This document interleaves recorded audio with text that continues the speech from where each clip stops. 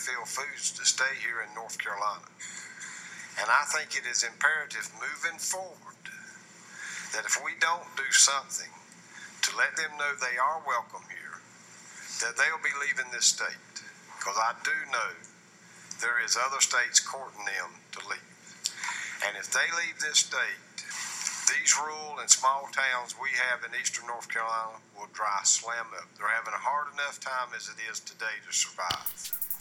But if these folks that buy these livestock move out of this state and take their packing facilities... You're listening to the Domecast, where News and Observer journalists take a look back and forward in North Carolina politics.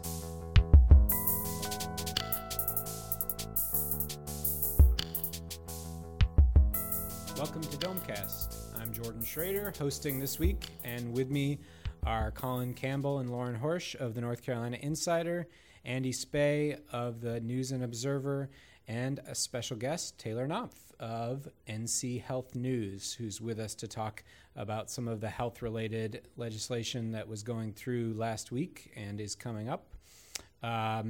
So we've had a lot to talk about, but let's first look ahead.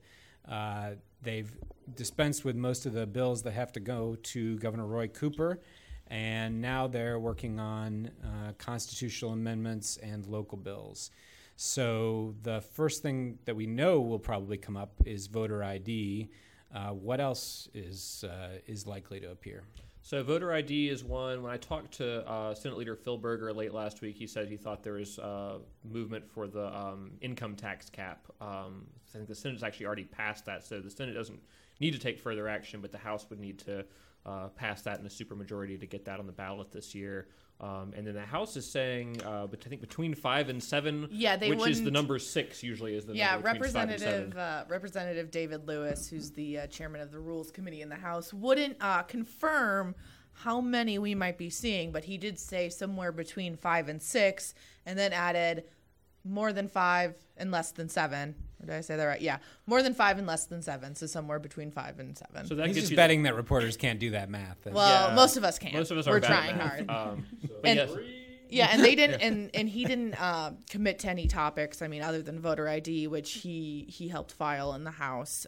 So that's and Berger said voter ID has support in the Senate. So I think that's probably our if you're betting on which ones will go through in the next week or so, I think that would be the safe bet. And then if you're trying to get to the number 6 as you come up with the proposals that are out there, we've got the hunting and fishing constitutional amendment, Victims' Bill of Rights. Bills of Rights, Marsy's Law as it's known, that's been lobbied for recently. Then you've got potentially, I haven't heard really talk about this recently, but it is out there as the right to work constitutional amendment. There was also discussion of removing the literacy test from the Constitution. That's a bill that exists. Take the secession provision out of the Constitution. That apparently is not going anywhere. We've been pretty well assured of that not being a thing that they really want to do, even though that is a bill that has been filed. And then there's one that's lingering out there because we haven't actually seen how it would work. Is the House has been looking at potentially changing a constitutional amendment would change the structure of the Elections Board yet again to pull some of the appointing power away from Governor Roy Cooper. No details yet on exactly how that would work. And when I talked to Berger last week, he said that there hadn't been any, I think in his words, conversations of a substantive nature in Senate caucus. So somewhat unclear if that has supports on both sides of the two chambers, but we'll see if something like that comes up this week. And I think that pretty much covers what we've heard about, but there are always surprises in that legislative building, so there's probably things that will show up in the next week or so that we aren't even thinking about right now. What would a constitutional amendment on hunting and fishing look like? I think it just, solidifies that people have the right to hunt and fish. I don't remember the exact language, but they rolled it out sometime in the beginning of session last year in 2017. And the sponsors, I think, were clear about, well, there's not really any threat to our hunting and fishing rights right now, but in the off chance there is in the future, it would be nice to have something in the Constitution that does that. I mean, realistically, from a political perspective, they want something on the ballot that will get conservatives out to the polls in November if they're not thrilled about other things on the ballot. And lots of people like to hunt and fish and would be happy to cast a vote in favor of having that right. Would it potentially protect gun rights? I think you could potentially use it for that. Maybe not the fishing part, but yeah, and of course the problem I think with any sort of hunting-related provision coming up in a gun control debate is the sorts of gun control provisions that are being floated by Democrats and still have no chance of going anywhere in a Republican-led General Assembly are usually involving like assault weapons and various things that probably aren't even used in hunting environment. Yeah, they don't often talk about hunting rifles or being able to go out and shoot because they do. A lot of Democrats hunt. So it's not just a Republican thing, but it is seen as more of a Republican base, drive them out to the polls to vote on this. So I don't think any of the bills would be considered, gun control or anything like that for hunters. But and they've already gotten bipartisan support for the fly fishing museum designation. Yes, very important. That was one of the first, I think, 2 or 3 bills that the governor signed out of this session was the designate the state's official fly fishing museum, which I've learned is in Bryson City and apparently is a thrilling attraction.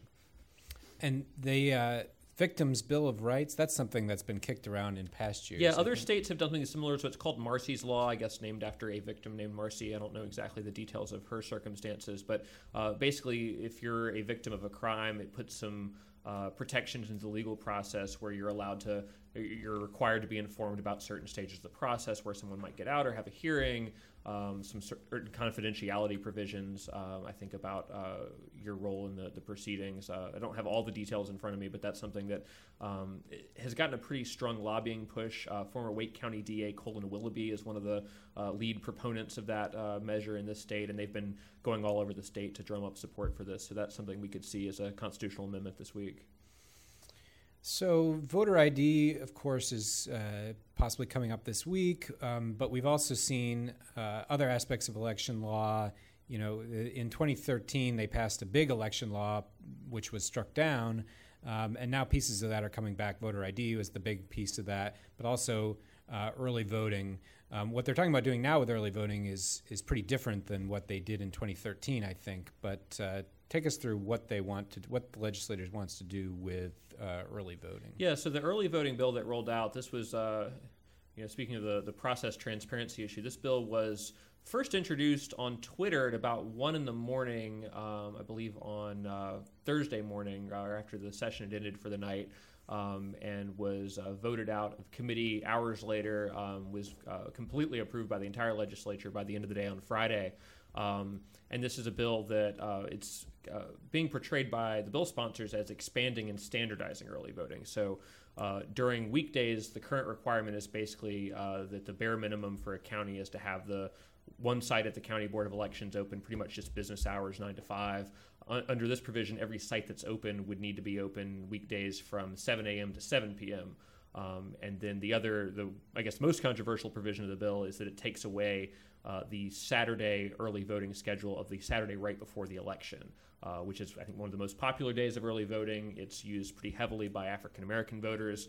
So the concern from Democrats is saying, clearly, this is kind of like Sunday voting again. You see that a lot of Democrats, a lot of African-Americans are coming out on this day, so you want to take that away. The Republicans supporting it are basically saying there are some issues with election administration, that there's a fairly narrow turnaround time between when the early voting sites close at usually 1 o'clock on that Saturday before the election and getting the poll books ready for the following Tuesday with the election. So they wanted to give the election workers a little bit more time. Of course, in this process, they didn't consult the State Board of Elections, so it's a little bit unclear just how much of a problem Saturday voting is for the election boards and the people that staff these things, because they were not consulted in the drafting of that bill. So that's one where, in a way, it does expand early voting, but there are also concerns about cost to counties. How many additional sites can they run if they have to run every site from 7 a.m. to 7 p.m.?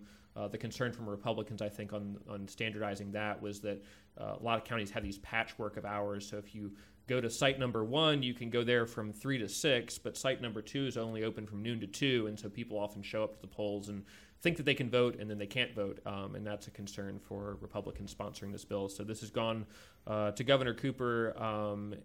My guess, if I had to say, I don't think he's actually weighed in specifically yet, that he will probably veto this because most Democrats were opposed to it. But Republicans, I think, had the votes to override it, but then there's probably going to be a lawsuit because when it comes to voting-related bills, there's always a lawsuit.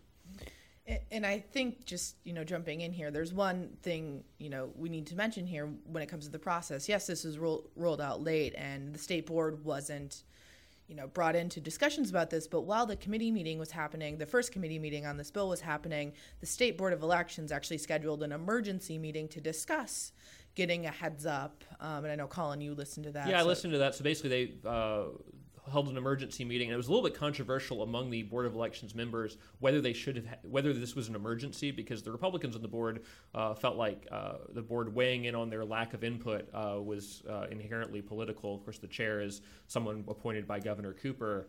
I think they ultimately did get a majority in favor of sending a letter basically saying, hey, if you're going to do an elections-related bill, could you give us 24 hours heads up so that our staff can help, provide you with information you need, give you feedback on how something might work in practice.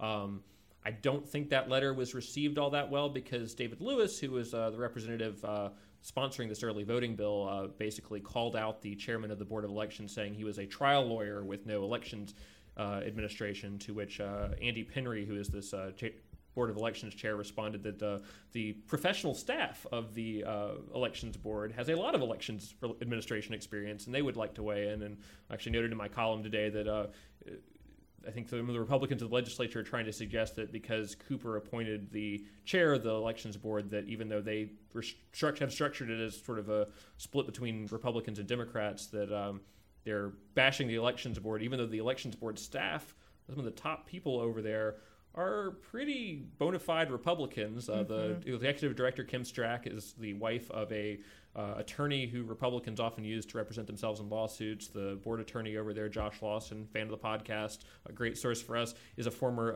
George W. Bush White House staffer, so not exactly a Roy Cooper loyalist there either. But there's definitely a lot of tension between Elections Board and the legislature, which I think is part of why there was so little discussion and input between the two groups in this bill. Yeah, and that sort of thing is what happens when something goes through in 2 days and doesn't get any kind of real, the usual airing. Yeah, and part of me wonders, just noting this is going to a lawsuit, if they wanted to pass this without having a lot of information. Because I think if you have data that says that the last Saturday has X percentage of African American voters, when you've had past lawsuits that say you targeted African American voters with surgical precision, I think was the quote from the court ruling. If you can say that you didn't even consider that at all in passing this bill, your intent might be more okay with the court going forward. So that may have been part of the strategy, honestly, to try to get this through and know that a lawsuit was probably going to come, and they would have to be sort of defensive about that from the get-go.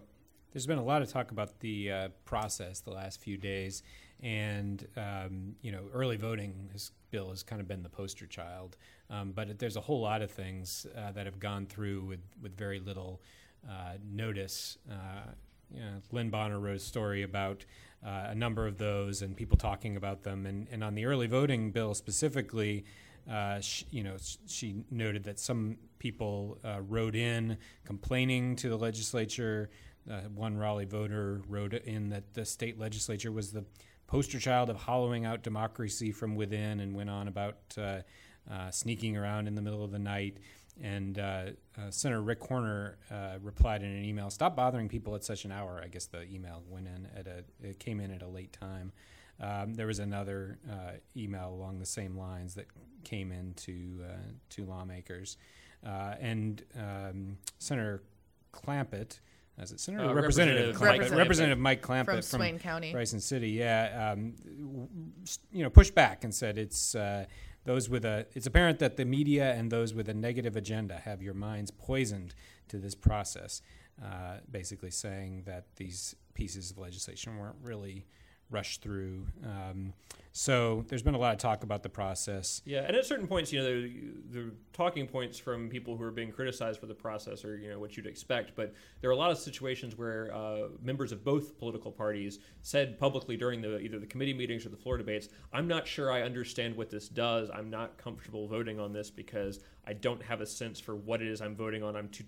I'm too tired to understand it now," which is clearly a bit problematic for anyone watching it. At one point, we got to Friday, we were still voting on bills in the House, and we had to vote on one bill 3 times because there was an amendment that was, voted out of order, and then the amendment was decided that it was in order, but they did something wrong, so then it had to come back. And so this, when you're moving things so fast, you're making silly mistakes, not just for us reporters making silly typos. If you read my Twitter, I make typos a ton.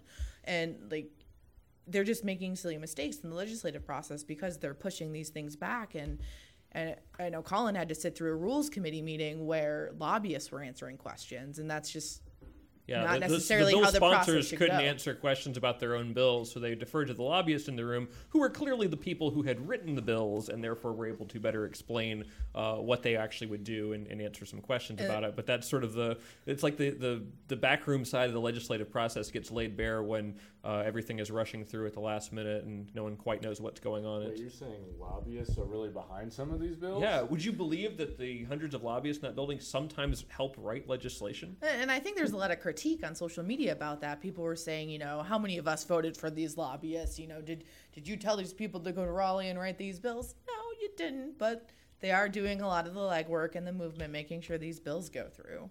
And that's just how the process works. And I think where things run into some turbulence, and this was included, I think, in Lynn's story about the process issues, was when one side of a particular debate is consulted in drafting the provision, and then the other side doesn't even know it's coming, which was the case with this bill involving regulations for the rent-to-own industry, basically these places like Aaron's and Rent-A-Center, where you can go in and get an appliance or a piece of furniture, and you do a rent-to-own agreement so that you don't have to pay for it all up front. So there was regulations that had been drafted by the industry that, of course, supported having these regulations, but then the consumer advocacy groups who wanted a seat at the table for that said they didn't see the bill until, I think some of them didn't even see the bill while it was being debated. They were still in the dark about what was actually in this bill, even though there was a public hearing being held essentially on the bill. That was a bill that I think ran out of steam and didn't get quite across the finish line. And then I think when Lynn was talking to House Speaker Tim Moore, he admitted to her that was, the process working well, and that something that was not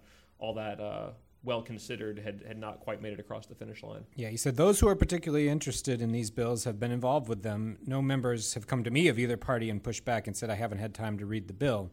But as Lynn noted, there was a point where some lawmaker had a question for a member of the staff, and this is the nonpartisan staff that's supposed to research these bills, and she said, she couldn't answer the question because she just read the proposal. She didn't have time to do any research. So you run into things like that when you roll these out and move them quickly. Of course, the sort of quote of the week, if it was last week, I think it was last week, about transparency and process was from John Blust, who's leaving the legislature, and whether it's because he's leaving or because he's always kind of been somewhat of a maverick or a thorn in the side of Republican leadership at times. Yeah, the John McCain of the legislature. I like to call his floor speeches filibusters because they're great, and I mean he gets the attention of everyone in the House when he stands up to speak. He is very well respected because he is a process guy. So, I mean, he had a couple of great filibusters over the past 2 weeks, and I think you have the exact quote, Jordan, of what he said. Yeah, he said, an iron curtain has descended on this legislature, and it just will not let go. A few people call all the shots, and their will governs, and I know the members cannot afford to go against it. I hate that you can make good arguments right on point, and somebody holds a thumb up or down, and that determines it. So Blust was actually, obviously he was sort of speaking generally there, but he was debating the bill that dealt with hog farms and trying to protect hog farms from lawsuits. So maybe we can talk just a little bit about what happened with that. Taylor and Lauren have both been following that, I think. So what's the latest? Oh, I'll go. I mean, so a lot happened with this bill, and I think we talked last week or a week and a half ago really about the nut milk provision of it, as well as the nuisance laws. Well, a fun new provision got thrown in there.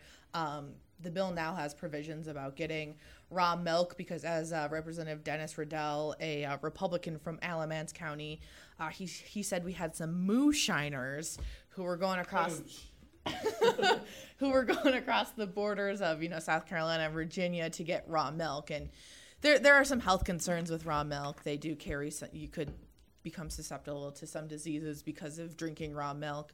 So is it illegal to buy raw milk in North Carolina? They have to go across the border. You can't buy raw milk currently, and this bill does not allow you to buy it in a store, though you can buy a steak in a cow, I do believe, in there, or a goat or whatever milk you want to drink. I bought a steak before, but probably you're talking about a different steak. Like my mom has a steak in like half of a cow or something like that. So, and then you can get the raw milk directly from the farmer, essentially. But there were some new provisions put in, but nothing was really taken out. So the nuisance laws, as written in that bill, stay the same. But there are some health concerns, which is, I think, where Taylor steps in on all of this. Right. So neighbors of these hog farms in eastern North Carolina have been bringing up lawsuits for a long time, Smithfield being the largest one. And they recently had a victory, and many say that that's why we've had this provision added to the the farm bill about the hog farm nuisance lawsuits. Many in the legislature are trying to protect the hog industry, saying it's a vital part of our rural economy, which has already taken many hits through the years. But meanwhile, these neighbors don't want the odor, don't want the pollutants coming from the spray fields and the manure. I talked to a woman who came in from Duplin County, and she said she owns a convenience store, and she has her mother's old chili dog recipe, and she loves to sell this, but she said the farmers from the hog farms come in and track manure through her store, don't clean it up, don't change, and this is not something that is appealing to her customers, and so it hurts her business. Other people say this is coming, they can feel the spray coming from their back porches, so kind of debate over whether or not they should have the right to sue for damages. And part of the bill, and correct me if I'm wrong, was you would have to live within a half mile in order to qualify legally to bring a lawsuit. And I don't think that changed, did it? No, that didn't change. They clarified it because there was some confusion of where the half mile would be measured. But yes, that's still in the provision. And some of those things Taylor was talking about, the spraying and the hog lagoons. Now, those are all, accepted farming practices. So that bill lays out that because those are accepted, hog farming practices, those are not a nuisance.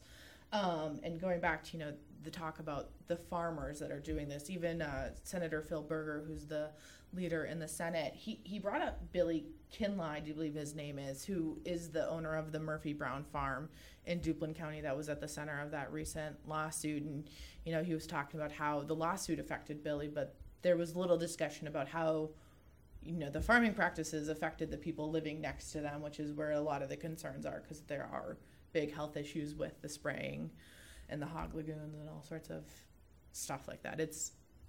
There's a lot there. I think one thing that's interesting to point out about this is that there were multiple legislators, not just Democrats, but Republicans too, who asked for explanations and, asked Jimmy Dixon and asked Brent Jackson as to how they came up with the language for the bill. And in some cases, they didn't have answers, and a lot of people pointed out that this became a pro or anti. Based on your support of this bill, you're either pro or anti-farmer. And we should point out, what was it, Wednesday or Thursday? A large group of farmers were actually down in downtown Raleigh in the Capitol watching the debate. I don't remember what day, but there was definitely the day this went through the Senate. There was a large group of farmers in the gallery, and when it passed the Senate, and I do have to note that it was amended a lot in the Senate. They were basically doing committee work on the floor, and Senator Brent Jackson brought in a big new amendment to include new language. But the farmers were in the gallery, and it did, as Andy say, become, if you don't vote for this bill, you are anti-farm, and people need to know that your groceries don't come from the grocery store; they come from the farm, and it, it's hard to take sides, because as Democrats who were deeply concerned about the health risks and the other risks this bill would have, they were saying, I'm not anti-farm. I just think we need to think about property rights and the rights of these people who are living next to these farms. And it was, in the House there was a big group of farmers there too, and I don't remember if it was voted on that day when there was a big group of farmers in the gallery, because last week is a blur and every day runs into each other at some point. But and some people had some issues with that too. They're like, why did the farmers know this bill was coming up, but we didn't? So I think it all kind of boils down to the process again there. If Cooper vetoes that, it's a little bit tighter than some of the bills in terms of whether they can override, right? They cleared by a margin that was pretty close to the veto override margin, I think. Yeah, it was. If you did the math on the sort of 3/5 majority, it wasn't a 3/5 majority in the House, but there were a lot of people who either weren't there or weren't voting. So it's certainly not a guarantee it would be able to override, but it's certainly possible they could twist some arms and perhaps get a few people to take a walk in order to get the votes that they need for a successful override if the governor vetoes it. Yeah, and that math part is really essential, is, getting people to walk or seeing how many people are not there. It could come down any day. So. Right. This thing passed the House on Thursday by a 65 to 42 affirmative vote. Taylor, you've been writing a little bit about the HOPE Act, which is the latest opioid bill. And one of the controversial provisions in that is that it would give law enforcement easier access to the database of prescriptions that are written for controlled substances. So what happened to that? Right, so the HOPE Act is known as the Heroin and Opioid Prevention and Enforcement Act. It's seen as Part 2 to the STOP Act, which passed last year with broad support. That bill last year limited the number of opioids that could be prescribed for acute pain. This year, they're trying to stop the flow of prescription drugs into the illegal market. So the claim from bill supporters and sponsors was that a lot of times drug dealers are coming in from the East Coast and down to North Carolina and using fraudulent prescriptions at pharmacies and leaving town before law enforcement knew what was happening. So Attorney General Josh Stein supported this bill, and he said that law enforcement officers need the access to the controlled substance reporting system, which is, as you said, tracks those hard prescriptions, such as opioids. So law enforcement could look at a person's records, pharmaceutical records, if they were in the midst of a bona fide drug investigation. So that's the key there. And the bill also provides a provision that would penalize law enforcement with felony charges if they misuse this information. Okay. And that's on its way to the governor after being passed last week, right? Right. And so in the House, the debate went on very, very long. I think it was Thursday night. And an amendment was brought up by Representative Reeves and had support from Republicans as well in the House. And they said basically they wanted law enforcement to get a judge to sign off on this before looking into a person's records. Dr. Greg Murphy, who's a representative in the House, kind of spoke on behalf of the bill supporters and said he didn't think that would work because warrants take days to get. That's when a judge on the floor, who's a representative, was it Joe John? Joe John, stood up and said, I've signed warrants at 3 a.m. You can get this done. So they submitted an amendment that would say you need a judge anywhere in North Carolina to sign off on this. So that way you're not limited to your district. You can look outside it. That amendment failed by a slim margin and then ended up passing. And then one last thing before we go to Headliner of the Week. There's also a product that is apparently not insurance, that sounds a lot like insurance, that would cover you as an alternative to traditional health insurance and would not have to obey the same kind of regulations under the Affordable Care Act, Obamacare, that normal health insurance would have to obey. So tell us a little bit about that, Taylor. Right. House Bill 933 was running through the legislature last week. It would offer nonprofits the ability to present these health benefit plans that would exempt them from nearly all state and federal regulations that cover health insurance. So it wouldn't have that required minimum set of healthcare services or regulate premiums or pre-existing condition clauses. So essentially, this is a healthcare product that has been tried in Tennessee that would allow nonprofits to add these like skinny healthcare plans, if you will. Okay. And that passed one chamber, but not the other? Yes, it passed the Senate Thursday evening and then went back to the House for a concurrence vote where they would, agree to the changes, and it failed there by a 38 to 53 vote. House members said that they just needed more time to look at this before giving it the green light. And I don't think it was supposed to go into effect until the year 2020 anyway, so they said, why don't we just revisit this next year? What was the objection? The objection is critics worry that this would open the door for products that would discriminate against those with pre-existing conditions and wouldn't offer any guarantee of coverage for some. And then it would also weaken the ACA, the Affordable Care Act, by pulling out healthy members from that pool and therefore making premiums and prices go up for the rest of the folks in it. Okay. Unless there's anything else we should talk about before we take a break, let's come back with Headliner of the Week. Stay with us. Melissa from Michigan. I work an extra part-time job serving lunch at my child's school, but I still can't afford to put food on our table. Daniel from California. Choosing whether to pay the rent or pay to fix the car to get to work doesn't leave us with much at all. Now we can't even pay for meals. Hunger is a story we can end. End it at feedingamerica.org. Brought to you by Feeding America and the Ad Council. Headliner of the Week, Headliner of the Week, Headliner of the Week, Headliner of the Week, Headliner of the Week, Headliner of the Week, Headliner of the Week.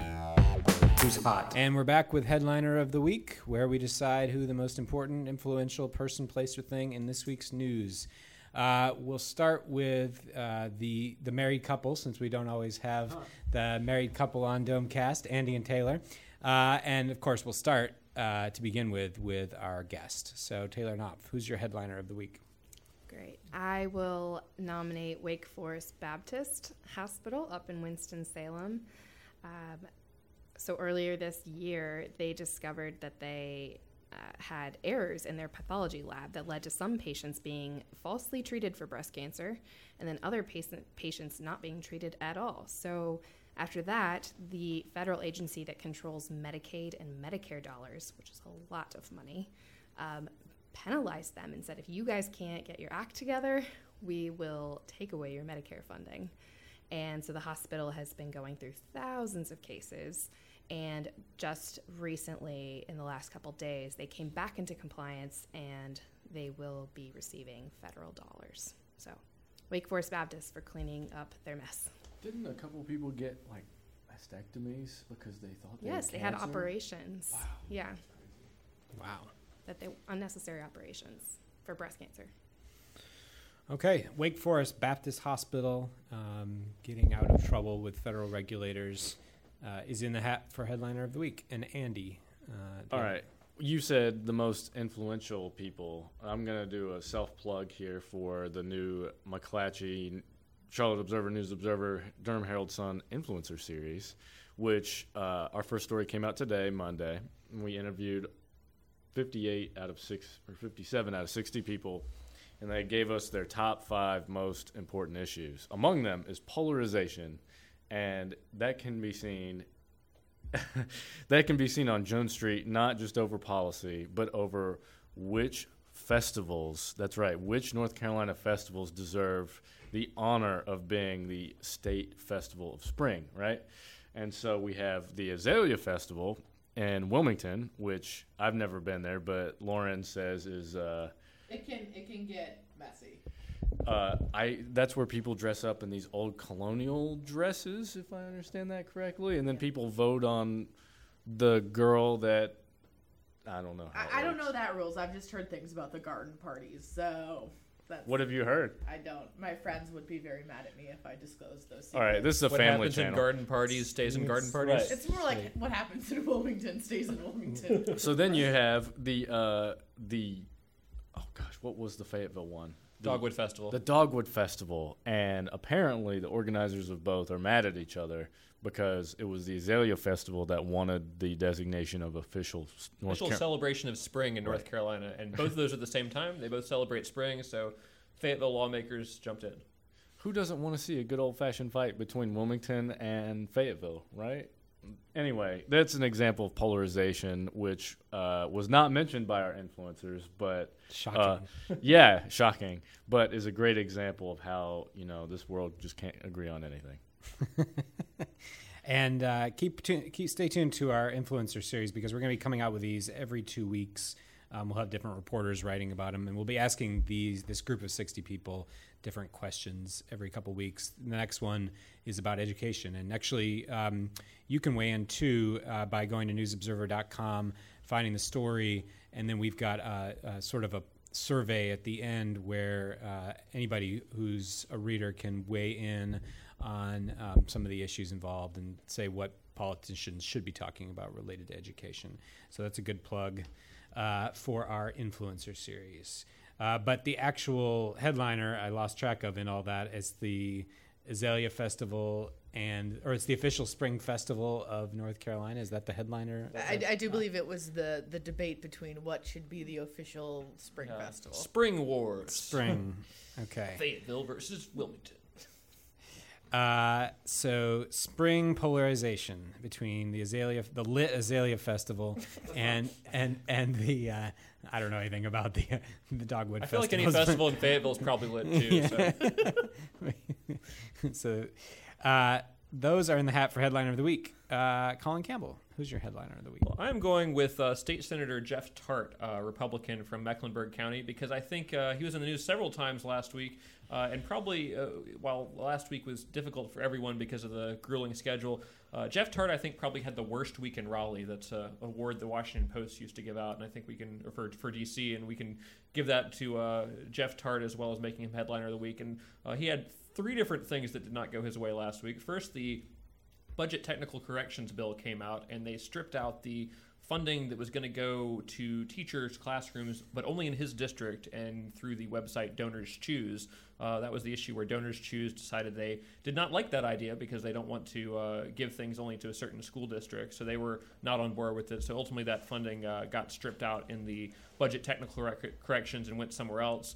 And then Jeff Tart almost had a win later in the week when he put something, managed to get a transportation bill amended to include, I think, about $600 million in potential funding to help modify or cancel the I-77 toll lanes contract outside of Charlotte, which has been a big controversial issue in his district. A lot of people, a lot of his constituents very upset about having to pay for toll lanes. This funding would have helped Department of Transportation and Governor Cooper get out of that contract and cancel the project or at least modify it. That got through the Senate, but then the House pulled that out of the bill later, so it did not end up happening for Jeff Tart on that front. And then he had a third piece of bad news on Saturday when the new Constitution Party held its convention. Of course, the Constitution Party, one of the brand new third parties in North Carolina, this one very conservative, likely to pull some votes away from the Republican Party in the races they enter. They fielded candidates, and I think it was 5 or 6 General Assembly races for the fall, of which there was only one that looked to me to be a particularly competitive race where the Constitution Party folks might play a spoiler role, and that was in the Senate district of Mr. Jeff Tart, who is already in a fairly competitive seat with a Democratic opponent for that, where the Constitution Party could potentially hurt him among conservative voters. So for all those 3 reasons, Jeff Tart had the worst week in Raleigh and is my pick for headliner of the week. Okay. And last but not least, Lauren Horsch, who's your headliner of the week? So I got to go for a zombie provision out of this DOT bill that Cullen just briefly touched on. And it's a provision that we have talked about on this podcast before. It is the allowing beer and wine on the passenger ferry to Ocracoke. Did I say that right? Ocracoke? Ocracoke. Whatever. Is that like a Minnesota issue of not being able to pronounce Ocracoke? No, I can't. It's like when I say bag. It's fine. No, so this provision we knew was going to be difficult to pass because it has to deal with alcohol anyway. So they slipped it into the Omnibus DOT DMV asks, their legislative requests. And it was slipped into 2 different bills. First off, it was slipped into an ABC omnibus bill and then the DOT bill too. So the Senate stripped it out of the ABC bill and the House stripped it out of the DOT bill. But then when the DOT bill came back in House Rules on like Thursday night, guess what was back? Beer and wine on the ferries, on passenger ferries. And, you know, we didn't know if that was going to go through with or without it, but it was stripped out again on the House floor. So you will not be able to enjoy a glass of beer or a glass of wine while on the passenger ferry. It's only a 45-minute ride, but a lot of people were concerned about drinking and driving once you get off the ferry, or potentially getting too drunk on the ferry, even though it's a 45-minute ride. And I do believe that would take a lot of drinking really fast to get you drunk on that ride. Especially if it's only beer and wine and probably the low-gravity beers that the state government would serve out. Yeah, so no $7 Bud Lights. Sorry, guys. Isn't it a passenger ferry? Yes. Okay, so they're not driving off No. this Yeah. boat. No, but they were concerned might that get once off the they boat get and off then the drive. ferry, Right. then they would drive. True. And Right. there was also some concerns about having young children around alcohol. And I don't know about y'all, but I was in a bar at the age of like 10 with my parents all the time. Well, it's So Minnesota. I don't really know. Yeah. And correct me if I'm wrong, but most bars do have parking lots out front where most of their patrons sometimes get in a car after being at the bar. But anyway. Yes. But as I'm reminded, we don't technically have bars in North Carolina. They're clubs or social, whatever. There's too many of these provisions. But so Well, they're generally also not state-run bars, so Yeah. that's another. that was also a concern that it would be the state selling alcohol. And then there's concerns about security, who would, be there if someone got too drunk and almost fell off. Well, ferries do have security, so. But anyway, that provision is finally gone, and we will not worry about it for the rest of this biennium, I hope. It's a zombie. It might come back. Don't hold your breath. Fingers crossed. All right. So beer and wine and on the ferry in the hat for headliner of the week, the provision that won't die.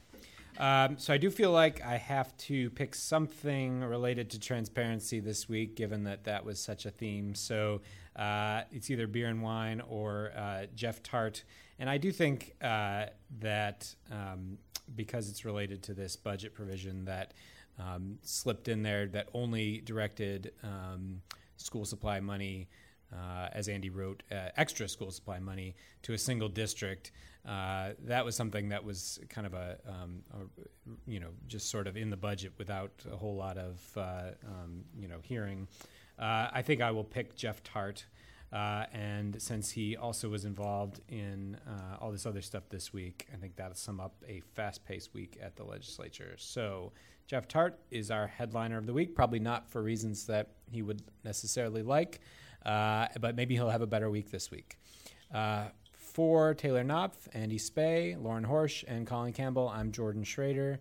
Thanks for listening, and catch us next week on Domecast. You've been listening to the Domecast, a production of the News and Observer and the Insider State Government News Service. You can keep up with the conversation by reading Under the Dome in the daily print edition or online at newsobserver.com. The Insider is found online at ncinsider.com.